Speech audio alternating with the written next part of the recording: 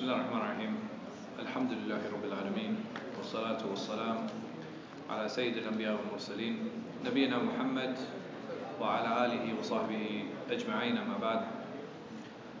Inshallah, we'll be continuing on with our tafsir of Surah Al-Fatiha. We started on the first day with the Basmala, and then we talked about Rahman Rahim. We talked about Alhamdulillah. We talked about Rahman Rahim again and how it's related to that. We talked about Maliki Yawmiddin, and yesterday we talked about Iyyaka Na'budu. And yesterday our discussion revolved mainly around ibadah. And what does ibadah mean, Allah Azza wa Jal, when He mentions this term? And it comes in a number of ayat and it comes in a number of ahadith. So we spent most of the discussion yesterday defining what ibadah comprises of, what does tawheed mean, and what does shirk mean, and how those things are related to ibadah. Today, inshallah, we're going to talk about isti'ana, but before we continue on into isti'ana, there's just one thing I wanted to complete the discussion from last night in regards to tawassul. Now, tawassul is something that we had mentioned yesterday just from one aspect. So yesterday we talked about the types of tawassul that were not permissible. We mentioned the types of tawassul that were not permissible, specifically with the Prophet ﷺ and with the righteous. Today I would like to discuss about the types of tawassul that are permissible and that Allah Azza wa Jal has allowed us to do and the Prophet ﷺ has allowed us to do. So what are those types of tawassul? What are those means that we can use to draw nearer to Allah that are mashru', that are things that the Prophet ﷺ mentioned or Allah Azza wa Jal mentions in the Quran?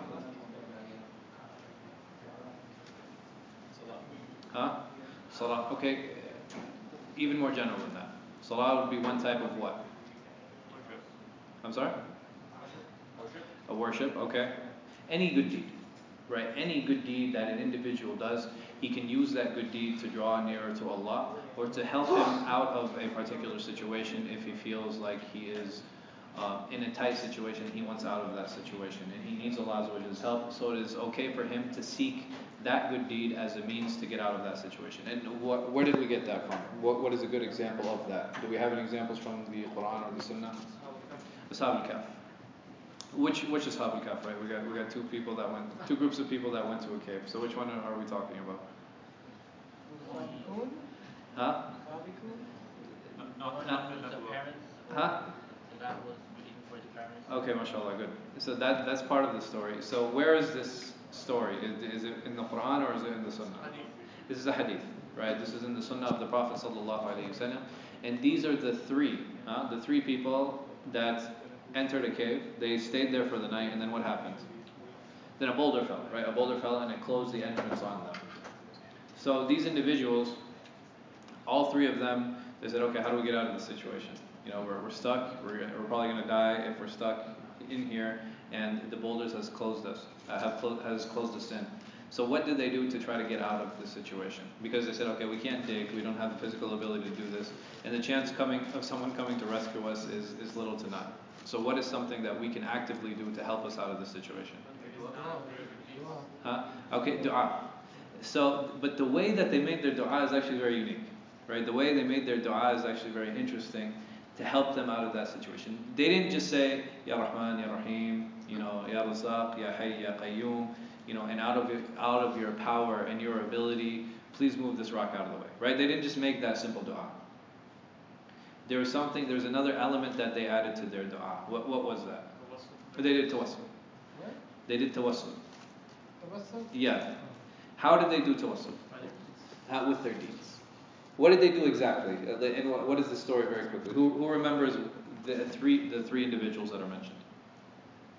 What is it that they did? I'm sorry?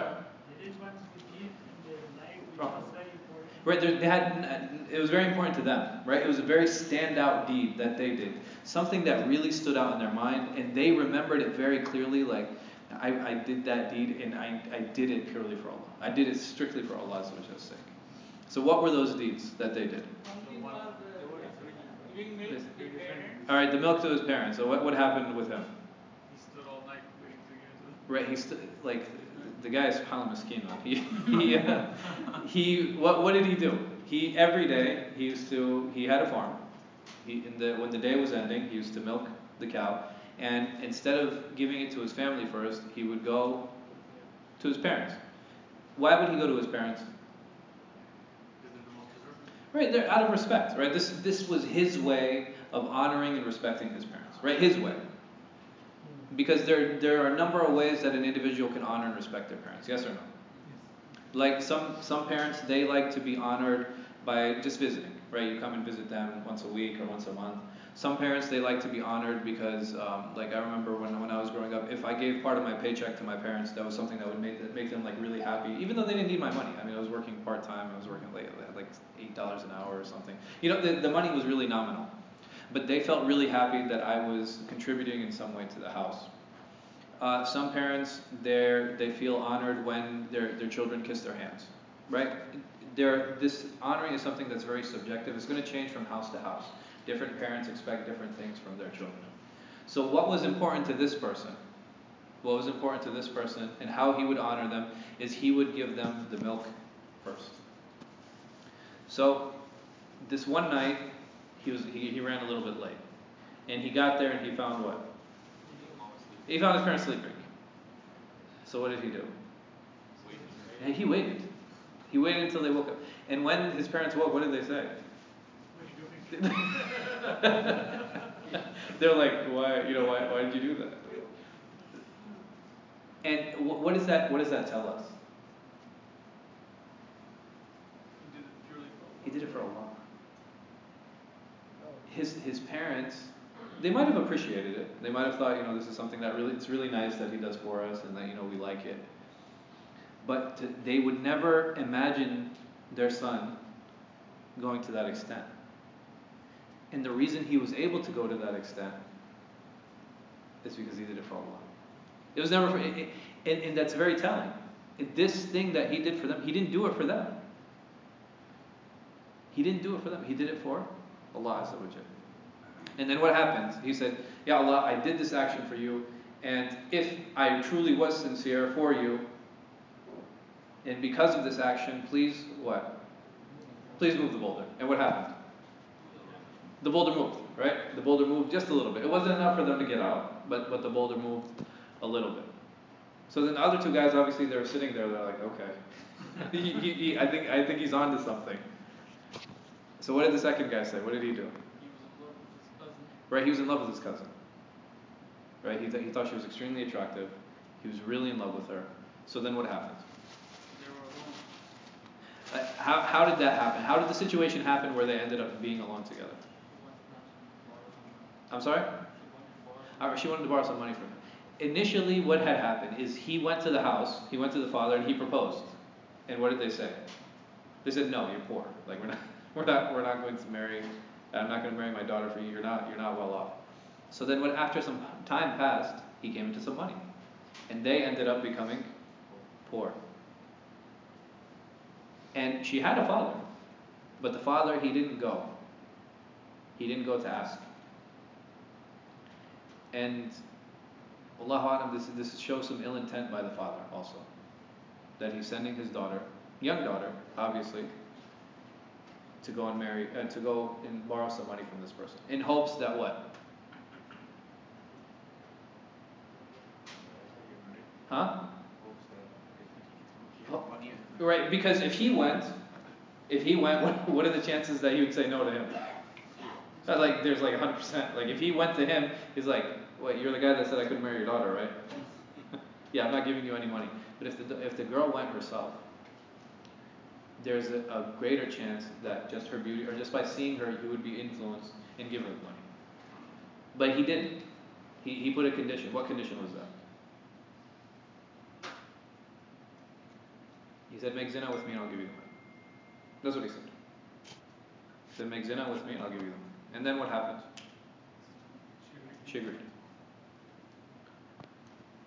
And they ended up being together.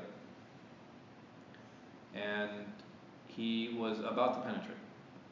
He had gotten on her. He was about to penetrate. And what happened? She reminded her of your Allah. Right, she said, "Ittaqillah." She said, fear Allah. And what did he do? He feared Allah. He got up. He said, take your money and leave. And then he said, Ya Allah, if I did this sincerely for your sake, please make that deed as a means to remove this boulder. And what happened? The boulder moved a little bit. And the third person,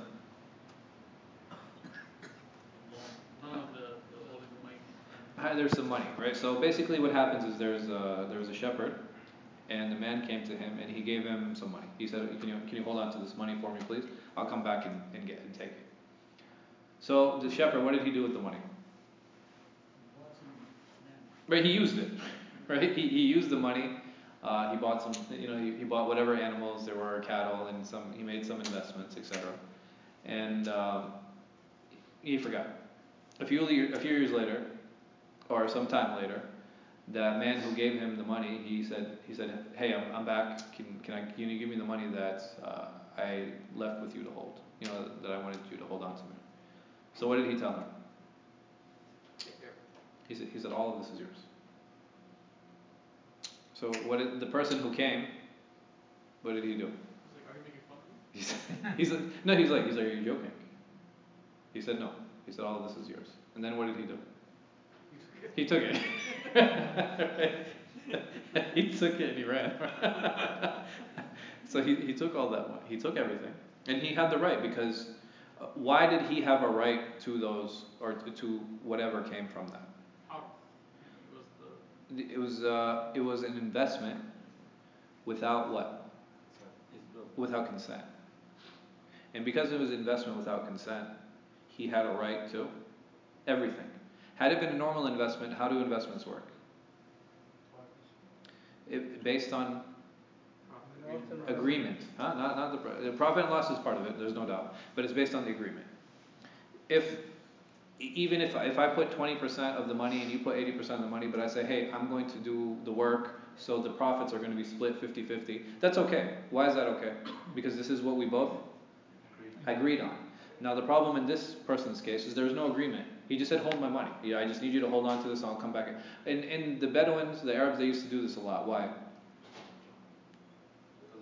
Because they would travel, and they didn't have, there was no banking system, per se, that, they just swipe an ATM in Syria and get their money. So they would leave and they would trust their money to a person to hold on to, because they said, when I come back, I'm going to need it. And if I travel with it, I'm not going to travel with it. Why? Security reasons. Right? There's going to be a bandit, someone's going to rob me, and then I'm going to lose all of my money. It's better that I leave it here in a safe place, and somebody will watch it and keep an eye on it for me, who I trust. And obviously this person was trustworthy. I mean, he was trustworthy in the sense that he gave him everything. He wasn't trustworthy in the sense that he used the money, but that's another issue. Not People leaving the Prophet So, all the time. I'm sorry? People were leaving things with the Prophet. Yes, and the Prophet, he was known as al-Amin, right? He was known as somebody who was trustworthy. Why? Because people used to trust their things with him. This is one of the things that he did. People would leave their things with him, and he would give them back to them.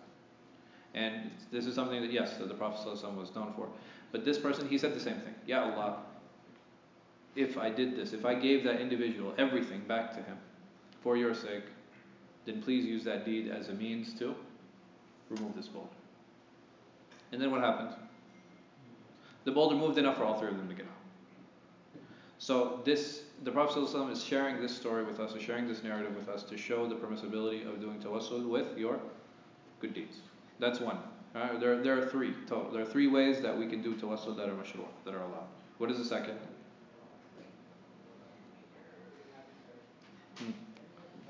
What vehicle can I use to draw near to Allah or to ask Allah to accept something from me? We said good deeds is one. There's no doubt about that. What else? The Prophet Muhammad ﷺ, when he was alive. So we can make that even more general. We can make that even more general. Who can we make tawassul with? Individuals. Anybody who's alive and we deem to be righteous. Anybody who is living and we deem to be righteous, it is permissible to go to that person and ask them for dua, to make dua for you, for Allah to say, Ya akhi, can you please make dua for me that my wife gets better, or my mother is ill, or my father got into an accident, la samahullah. All of these things, it is permissible to ask somebody else to do that for you. And what is the third? Sadaqah would fall under the first category, right? Of good deeds. Yes? So I can go to dua that my mom is so nice, can you give me this? Using a characteristic of your mother? No. Or using a characteristic of another person? My imam. Uh-huh. Oh, the imam. I would look for somebody more righteous. So the third one, using Allah Azza wa Jalla's names. Using His Asma al-Husna. How? Ya Hayyu, Ya Qayyum, Ya Razzaq, Ya Mannan, Ya So these are all of Allah's names. These are all of Allah Azza wa Jalla's names. And the Prophet ﷺ, he used to make dua with Allah Azza wa Jalla's names in different situations. Allah Azza wa Jalla, He says about Himself, أو يدعو الله أو يدعو الرحمن أيما تدعو. What's the rest of the ayah? أيما تدعو. But the translation is, whether you call upon Allah or you call upon Rahman, Allah Azza wa Jalla is going to answer your dua. Allah Azza wa Jalla, He says about Himself, وَلِلَّهِ الْأَسْمَاءُ الْحُسْنَى what? تَدْعُوا بِهَا. He says Allah Azza wa Jalla has all good names, so make dua with those names. So what are some appropriate dua that we can make? What is some way we can do wasila with these names? What are some situations that we can apply this to? If you want revenge, you call him by the revenge. If you want Another example. if you want wealth, you say Razzaq. If you Okay. if you're looking for rizq, you say Ya Razzaq. Ya Razzaq. Good. And if I'm looking for Allah to cure me, I would say Ya Shafi. Hakim. Huh? Ya Hakim. If I'm looking for Allah Azza wa Jal to bless me in something, right? I can ask for the one who blesses me. I can ask for Rahman. I can ask Rahim. There's a number of names that Allah Azza wa Jal has to help apply to the different situations that we all fall in. Why can't I say, for example, you guys said if I'm looking for rizq, I can say Ya Razzaq rizqni. Ya, oh, the one who gives sustenance, please provide sustenance for me. Why is that better than saying Ya Allah rizqni? Oh Allah, provide me with rizq, or better than saying Oh Rahman, provide me with rizq? Why is it better to say that? Because you are talking about his that category of quality. Okay. Why is that important? That I'm talking about the specific quality? Just to remind him that you are this, so give me this. Okay. There's a dua called. Yeah. Okay. The reminder is for who, though? Let's. For yourself. For us. Yeah. That's why it's important. And a person who does that, what does that show about him? That he's trying to be very what? Cognizant, trying to have taqwa, trying to be aware of Allah Azza wa Jalla's different names and attributes. So the more names that we know, the better we can call Him. Yes? Quick question. So when we're making the wasila, Yeah. now through someone's name, right? So Through what? Through like someone's name, as you mentioned. Someone's name? Like Someone or Allah's? Not Allah, someone else's. Okay. Is that permissible? We talked about this yesterday. We actually had a very long discussion on it. No, in general it's not. In general it's not. Yeah. I won't even say in general, it's not. It's not permissible to make dua in somebody else's name. Through Prophet Muhammad. Even through Muhammad. No, but That that's the case here. Yeah. For Allah, if the Prophet Muhammad passed away, Yeah. for Allah Ta'ala it doesn't matter. For Allah Ta'ala he's there. Yes. No, He's ever living. We would still ask in His name that because of Prophet Muhammad, give us something we're asking. But the thing is, we had mentioned this. We talked about it in detail yesterday. I don't want to repeat everything again, but basically, the difference that we made, because the problem that we had with wasila is that some people who say that if you do it with other than Allah, this is what? They say shirk. And what do we say about that? We can say it's a bid'ah, but we cannot say it's shirk, right? We don't say that this is shirk. We can say it's a bid'ah. Why do we say it's a bid'ah? Or why do we say it's not permissible? Right. The Prophet didn't do it. Okay, that's good. That's good. But there has to be something more concrete, because there's a lot of things that the Prophet ﷺ didn't do that people still do today that we can't say are haram. And a very easy example of that is praying 2 rakat before Maghrib. This is something the Prophet ﷺ never did, but it's something that is still allowed. It's part of worship. Huh? It's part of worship. There are a lot of things that are part of worship, right? You have to look at the requisite intention with regards to that. This dua, even though you're making wasila to someone else, which is bid'ah, your intention is that it goes to Allah subhanahu wa ta'ala. That helps us define whether it's shirk or not. That doesn't help us define the actual hukum, is this allowed or not. Oh. You understand? So there's something in the sunnah with regards, and the Sahaba didn't do it either. Okay. The Sahaba, that's a good point. Except for Abbas. But he was alive. Yes. Right? He was alive when they did that. So the wasila that was done during the time of the Prophet ﷺ, it was done with him, and he allowed it. Right? We said this very clearly yesterday, that people, when they came to him, they say, Ya Rasulullah, ask Allah to make it rain. Ya Rasulullah, cure me of this sickness. Ya Rasulullah, ask Allah to bless me with this and to give me land and to give me money. Ya Rasulullah, ask Allah to increase my health. All of these things people went to the Prophet ﷺ to do. And what did we say about that? Why is that significant? Because he, ﷺ, what? He did it. He didn't say no. He didn't say no to anybody. He didn't say, no, you can't come and ask me, or this is haram, or this is bid'ah. He didn't say anything like that. He allowed them to do it. But the companions, after he ﷺ passed, which one of them did it? Oh, for the death. With the Prophet ﷺ? None. None. And this is why we say that is not permissible, because it is not something that any of the companions did after he ﷺ died. But these other 3 ways that we mentioned, they continued doing. These other 3 ways that they spoke about, they continued doing and they continued teaching. Yes? So just to clarify, you're saying that if you go to a living person that is, very pious, Yeah. and ask them, hey, please make it to $1,000 that my mom gets better. Yes. And if that person has already passed away, then you can't say, oh, subhanAllah, in memory of this person who is pious who passed away, grant my dua. What is intended by that? Because the reason I'm a little confused is because, in one hand you're saying that it's okay to go to a pious person and ask them to make dua for you. Okay, but why? On the other hand, it's not. He's alive. Because you're alive. Because he's alive. That's What is he going to do? When I'm asking him, what is he doing?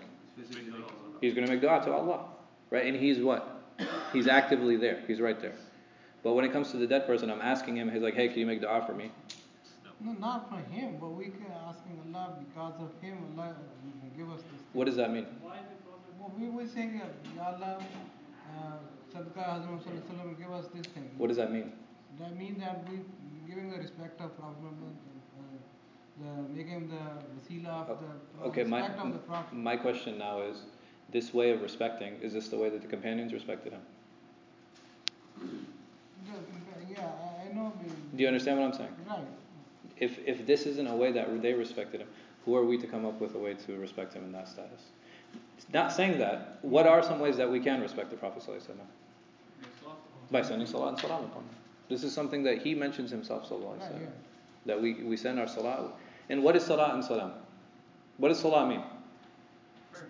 It means prayer. I'm making dua for the Prophet sallallahu alaihi wasallam, and I'm asking Allah Azza wa Jal to put His blessings on Muhammad sallallahu alaihi wasallam. And what are some of the ways that he's blessed? And every time we mention him, he's honored. Right? You will not find the Prophet ﷺ being disrespected in any way, shape, or form. Even the ayah that says, لَقَدْ كَفَرْتُمْ بَعْدَ إِيمَانِكُمْ, that the individuals, they said, يعني كُنَّا نَسْتَحْزُ وَنَلْعَبْ, that we were just joking, Ya Rasulullah. You guys know this story from the Quran? There were some individuals, and what is narrated on them is that they said that we have not seen a nation more cowardly than the companions of Muhammad sallallahu alaihi wasallam. So Allah Azza wa Jal, He revealed an ayah about them, saying, لَقَدْ كَفَرْتُمْ بَعْدَ إِيمَانِكُمْ. He said, you guys have disbelieved after you had believed. And even though they themselves, they said, كُنَّا نَسْتَحْزُ وَنَلْعَبْ, Ya Rasulullah, we were just joking, we were just playing around. These individuals, the Prophet ﷺ was riding his horse. They were hanging on to the horse, holding on to it. They say, Ya Rasulullah, forgive us, we were just joking. And Allah revealed about them that they are kuffar. Why? Huh? They had spoken about the Prophet ﷺ. How come the companions didn't narrate this to us?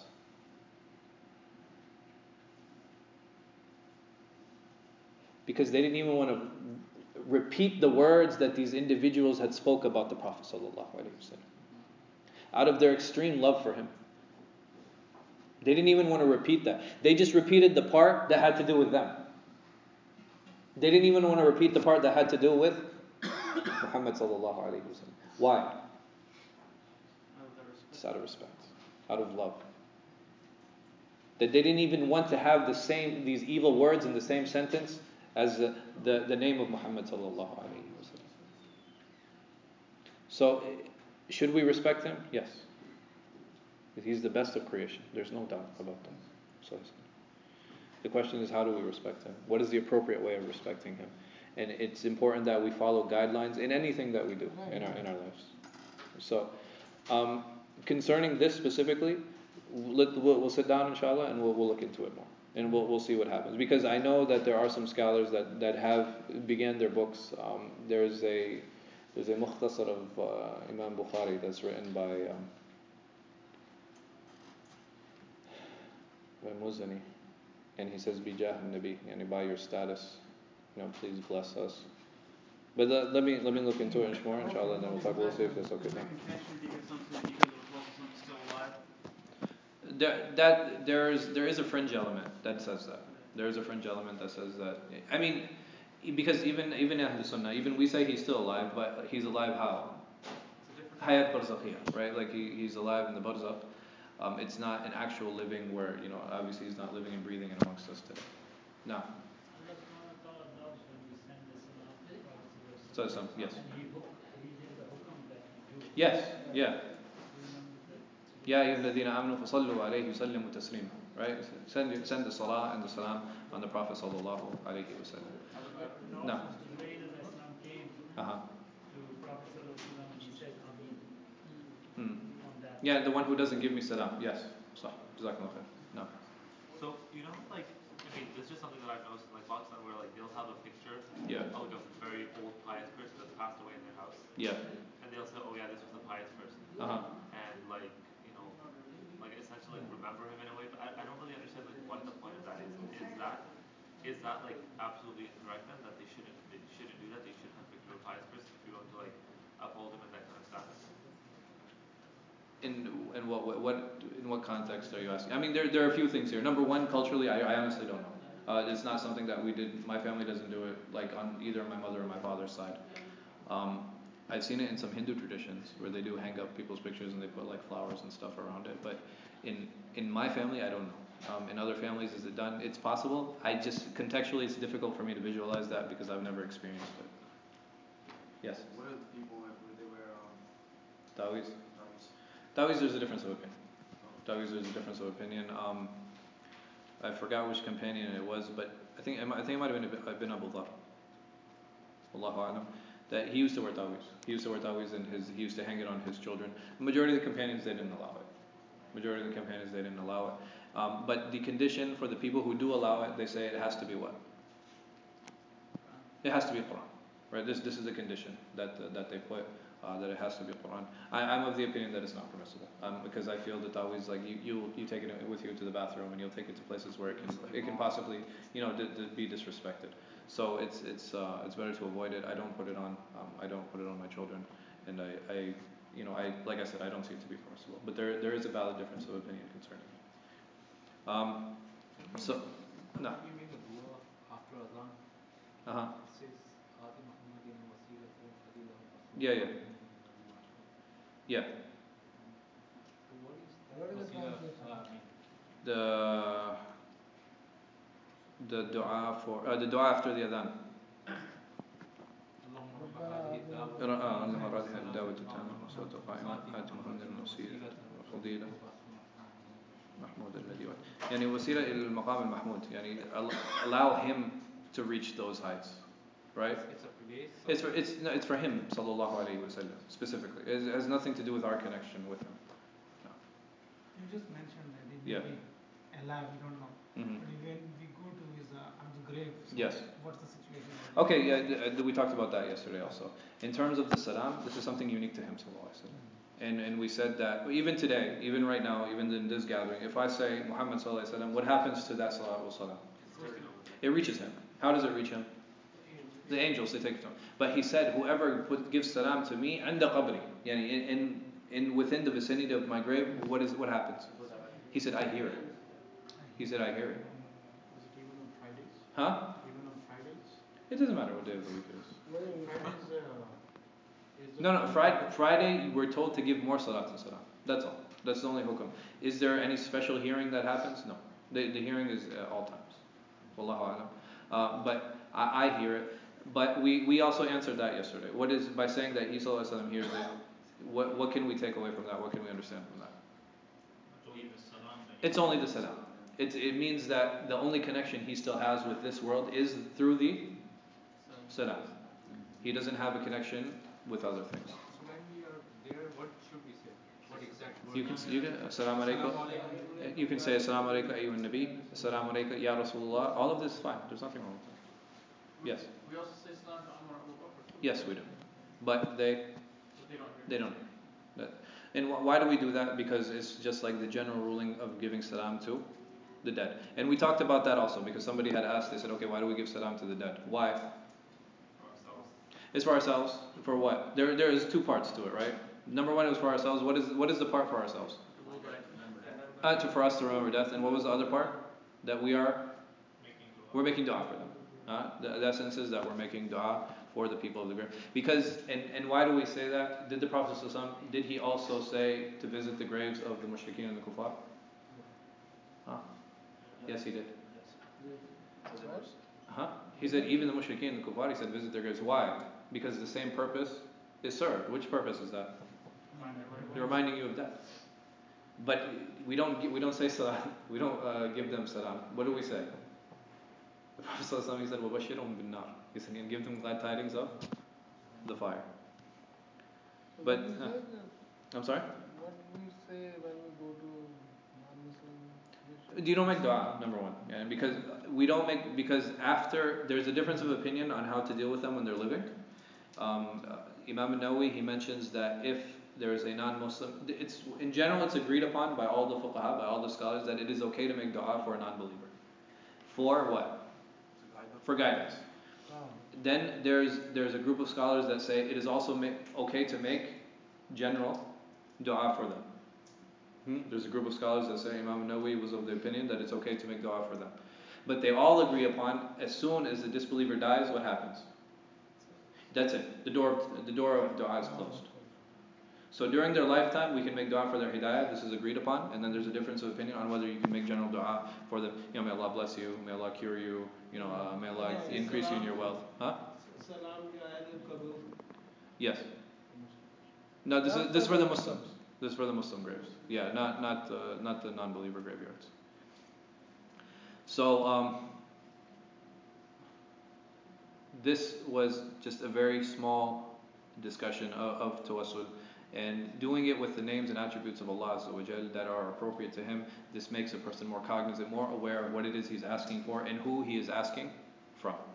The next part of the ayah, Allah Azza wa Jal says, إِيَّاكَ نَعْبُدُ وَإِيَّاكَ نَسْتَعِينُ. Now the same construction is here that was in إِيَّاكَ نَعْبُدُ. What is significant about that construction, or how the sentence is set up? Right, it starts with you. And we said there are two reasons that Allah Azza wa Jal begins by saying you. What were those two reasons? So it's not supposed to be anyone else? Okay, yani by singling him out, mashallah, good. Because had we said it the other way, yani وَنَسْتَعِينُكَ, and we seek aid from you, what does that imply? That you can seek aid from other ones. Allah Azza wa Jal also preceding himself or putting himself in the beginning of the sentence is also what? How does that benefit us? Out of respect. Right, out of respect and honoring Allah Azza wa Jal. So Allah Azza wa Jal, He says, وَإِيَّاكَ نَسْتَعِينُ. Why does He mention isti'ana, or what does that mean? وَإِيَّاكَ نَسْتَعِينُ. We alone we worship is وَإِيَّاكَ نَعْبُدُ وَإِيَّاكَ نَسْتَعِينُ. Seeking help. Right? Isti'ana, it means to seek aid or to seek help. Why does He mention isti'ana after ibadah? ibadah is first. Yeah, right. He says وَإِيَّاكَ نَعْبُدُ وَإِيَّاكَ نَسْتَعِينُ. Why didn't he say يعني وَإِيَّاكَ نَسْتَعِينُ وَإِيَّاكَ نَعْبُدُ? It's possible. Construction, the sentence is still correct. There's nothing wrong with it. But why mention one first? Yes. You have to worship. You have to ask him. You have to do ibadah to ask for help. To be has it's a sequence of. Do you have to reach a certain status because of the ibadah to ask for help? I think even Prophet said, right, like if you need some help from Allah, pray first 2 rakat like Tafsir and then ask for help. Okay. So it's like worshipping. You should praise first. If I asked Sami, I said, hey, can you get me a glass of water? Is that permissible or no? Yeah. Why? وَإِيَّاكَ نَسْتَعِينُ. To rely on Allah alone, ya ikhwan. Have to seek aid from Him alone. How are you allowing me to ask Him? Didn't I make shirk? Just saying that. but you're talking to a person, but you're addressing. Yeah. In that concept, you're addressing Allah subhanahu wa ta'ala. Yes. Isti'ana is different from a'ana. When you talk to the person, yeah. you say, "Oh, please, you're so nice. Please, can you get me water?" I don't say that to my son. I say, go get me some water. No, but isti'ana, the verb itself, Yeah. is different from a'ana. A'ana yu'inu is like to get help from someone. Isti'ana is the first. No. Yu'ana is to help somebody. Yeah, to help. That's it. Isti'ana is seeking help. Yeah. Okay, I'm seeking help. I'm seeking aid. My car broke down. Help me out. Because we're combining ibadah with isti'ana. We fulfill his right. And then we ask. Okay, I would say that's good manners with Allah. There's no doubt about that. But if I'm a sinner and I ask Allah to bless me or to give me wealth, is that a condition? Well, you have to understand. He ordained it, so it's like. He said it. Okay. That's it. I'm with you. I think first you have to establish your bandiki that you are his servant. Okay, that's good. That establish that you yourself are a slave, right? And you can't do anything on your own. I think all these comments are excellent. I think they're very good, but it still doesn't answer the question: why mention ibadah before isti'ana? Okay, here. Let me ask a question another way. Or let me hear what Ramis has to say. Because as a believer, you have to pray to Him first for them to ask.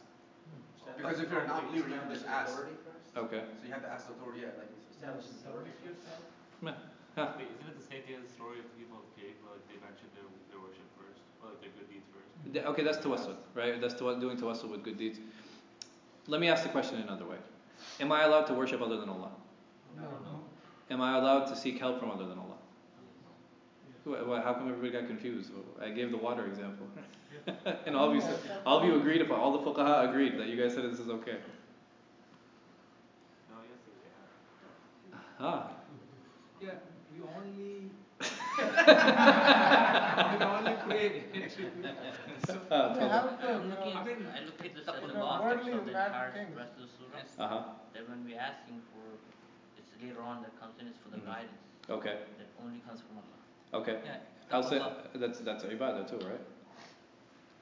No, I mean, I'm sorry, I lost you.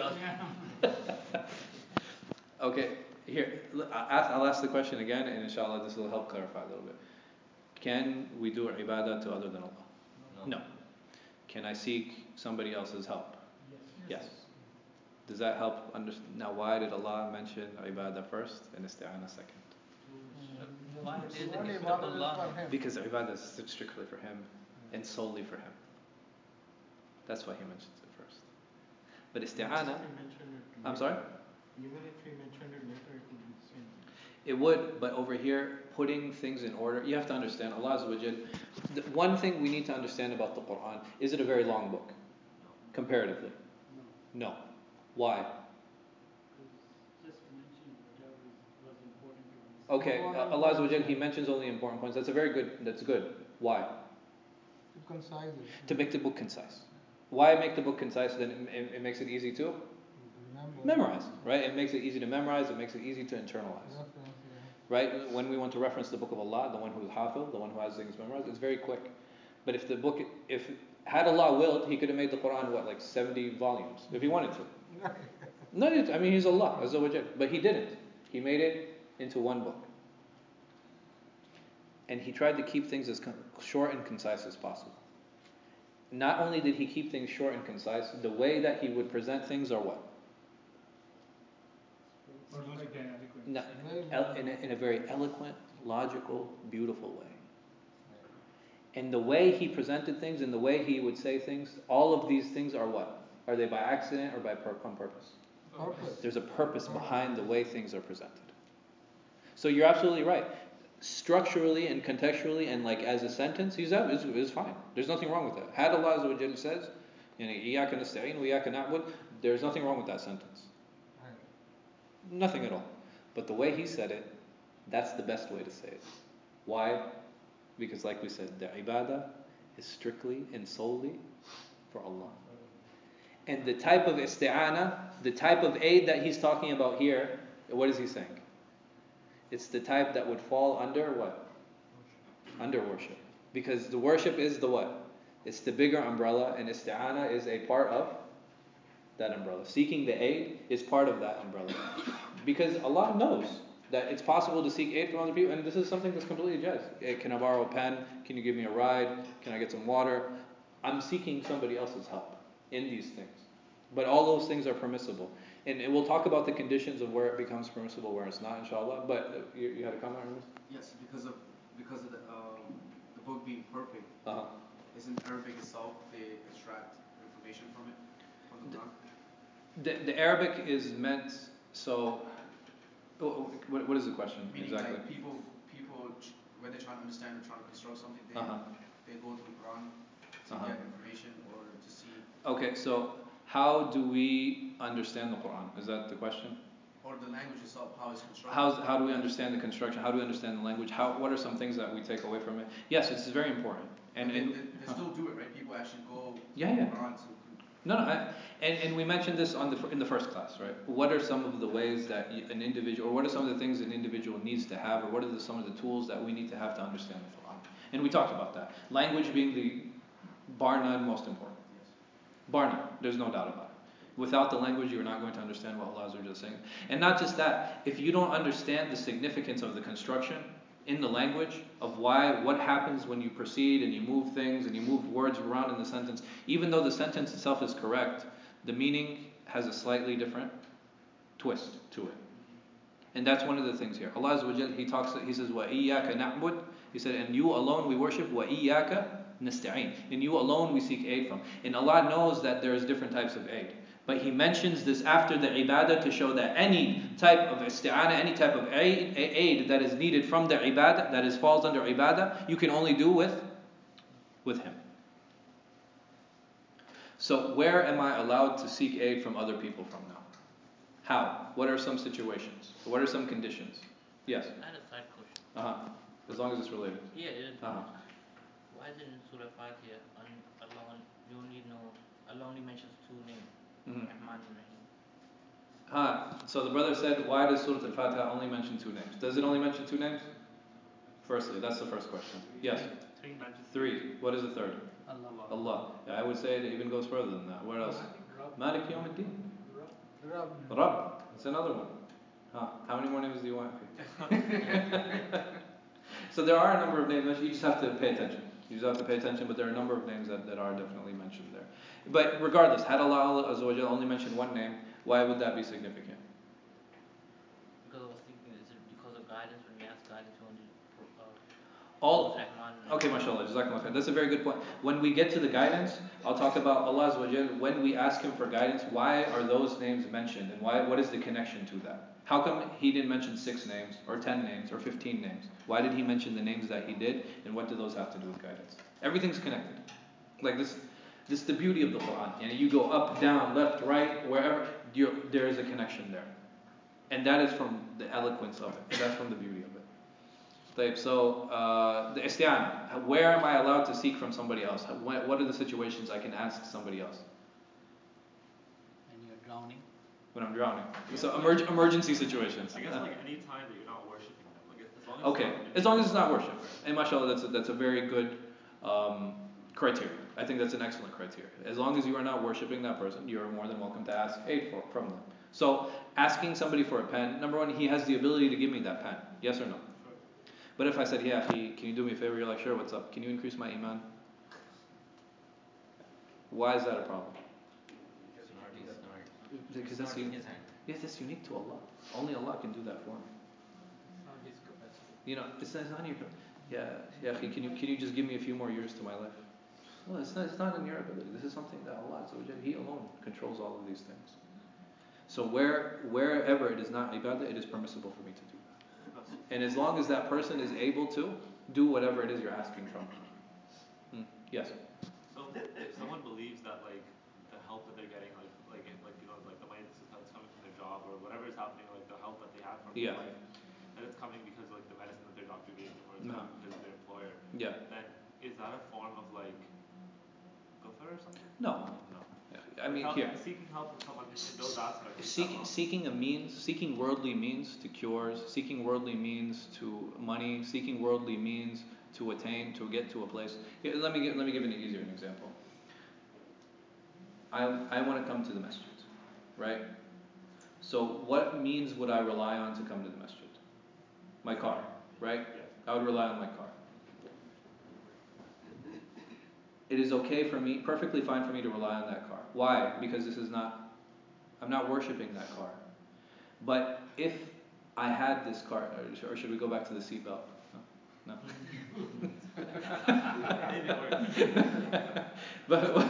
But the car, if I'm saying that this car is going to guarantee that I get to why is that a problem?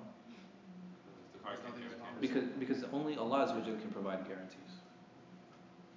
But if I said this car will get me to the masjid, that's fine. Yeah, it's a means for me to get there. Or this job is a means for me to earn. Right? Or this pencil is a means for me to what? To write. This book is a means for me to gain knowledge. Using worldly means is something that not only is it allowed, it's something that's recommended. The Prophet ﷺ has recommended in many ahadith. He himself, when he went into battle, he used to wear armor. He himself, whenever he would, purchase or take loans or do these things, there would be people involved in that. You didn't find, there's a difference between doing proper tawakkul and doing tawakkul.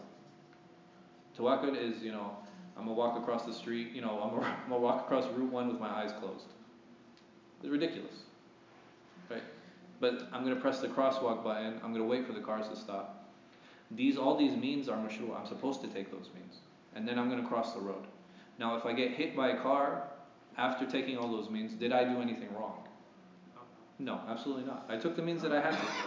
But if I start saying, okay, this crosswalk will guarantee that I get to the other side of the road, this is where it becomes problematic. This job will guarantee that I earn. There's no guarantees. The only guarantees are with Allah. But like I said, the criteria you mentioned, as long as you are not worshipping, doing isti'ana of that individual is fine. It's okay. There's nothing wrong with that. So Allah Azza wa Jalla, He says, إِيَّاكَ نَعْبُدُ وَإِيَّاكَ نَسْتَعِينُ. And then not only does He mention that, He starts mentioning examples of how to do ibadah and how to do isti'anah. After this. Immediately after this. What is the following ayah? اهْدِنَا الصِّرَاطَ الْمُسْتَقِيمَ. So how do we worship Him? And how do we seek His aid? By seeking His guidance. And Allah Azza wa Jalla, subhanAllah, the way He says, we don't say ihdina sirat. We don't say, Ya Allah, guide us to the path. Allah Azza wa Jalla not only tells us He tells us about this path. What is unique about this path? It's straight. It's a straight path. And not just that, how many paths are there? One. There's one path, and it's a straight path. And this goes back to the fact that it's one and the fact that it's straight. How does that benefit us? It's easy, number one. Right, it's the quickest route to get to Jannah. What else? It's clear. Right, you can see exactly where the path is going. If a path is straight, you know exactly where it's going. Even if it has a slight curve and it goes and disappears into the distance, you don't know where it's going. But if it's straight, you know exactly where it's going. And where does this go back to? This goes back to the beginning of the surah. When Allah Azza wa Jalla, He describes Himself as what? Rahman and Rahim. And subhanAllah, the way the entire surah is tied around each other from the beginning to the end of it is really marvelous. It's really amazing. And because He's Rabb al-Alameen, because He's the one that nurtures us and educates us and takes care of us, we have to do what? We have to ask Him to guide us. Because His duty as Rabb al-Alameen is to provide the means for that guidance. So, how are we doing on time? 4 minutes left? Yeah. Okay, thanks. So, the fact that He's Rahman, the fact that He's Rahim, the fact that He's Rabb al-Alameen, right, of all of mankind, this is why we can rely on Him. And how do we rely on Him? By doing ibadah of Him and by seeking His help. And how do we seek His help? By asking for His guidance to the path that is straight. Allah Azza wa Jal, He further goes on to qualify this sirat. He goes on further to qualify what this path consists of. So how does He further go on to describe it? Sirat al-ladina an'amta alayhim. So He says, not only is this path straight, and not only is it singular, there are a group of people that what? Who have the favor and who have traveled this path. So not only is this path straight, not only is this path singular, its path is what? Is also traveled. And you know what happened to the people who traveled on it. What happened? They were rewarded. They were successful. And how much more clarity do we want in our lives? Allah Azza wa Jalla is telling me this path is easy, it's straight, it's clear. There are a number of people who've gone down this path, so it's not something strange. And then He goes further on to describe, He said, and Allah Azza wa Jalla, in His infinite mercy and wisdom, He closes the Fatiha with what? غير المغضوب عليهم ولا الضالين. The Fatiha was revealed where? In Makkah and Medina. It was revealed in Makkah. And that's something that's very important, something that's very significant. So, because it was revealed in Makkah, who was the audience? The Quraysh, right? The Mushrikeen of Quraysh. And this helps us in the end of the ayah. Allah Azza wa Jalla, He says, like, this path is the one that was traveled on by those who have, who your favor has been upon. Yani an'amta alayhi. Not the one who's? غير المغضوب عليهم, yani those who your anger has fallen upon. ولا ضالين. And Allah Azza wa Jalla, there are two groups of people here that He's talking about. He could have said غير المغضوب عليهم and stopped. Yes? Whoever's anger has fallen. Because the ones who are misguided, is Allah pleased with them? Or He's angry with them too? Yeah, He's angry with both groups. So it's important for us to understand what is it that differentiates these two, and how come these two reasons are enough for these two people to have, or these two groups to have fallen off the path. So why would Allah Azza wa Jalla be angry at a group? And how would a group be misguided? Because both of these things apply in both situations. Right? If Allah is angry with someone, then they are what? They're misguided. And if someone's misguided, then Allah is angry with them. But there's some differentiating factor there that Allah Azza wa Jalla is showing us and telling us. And there's a reason that we repeat the surah so many times during the day. Like people say 17, 17 is the minimum. 17 is the minimum. That's like not counting sunan, that's not counting witr, that's not counting, all the other salawat that we make. But inshallah, I think we'll stop there. We'll stop there, we'll talk about Allah's wrath, Allah's anger, and we'll talk about misguidance. Tomorrow, inshallah, we'll spend a little bit more time on that. فالله أعلم وصلى الله على خير خلق نبينا محمد وعلى آله وصحبه وسلم. جزاكم الله خير. Thank you. With the last thing you mentioned. Just reminded me with the group of people. You read the rest of the Quran. Yes. Those are the example of people who were guided. People who were guided. It just brought I never thought about it. So,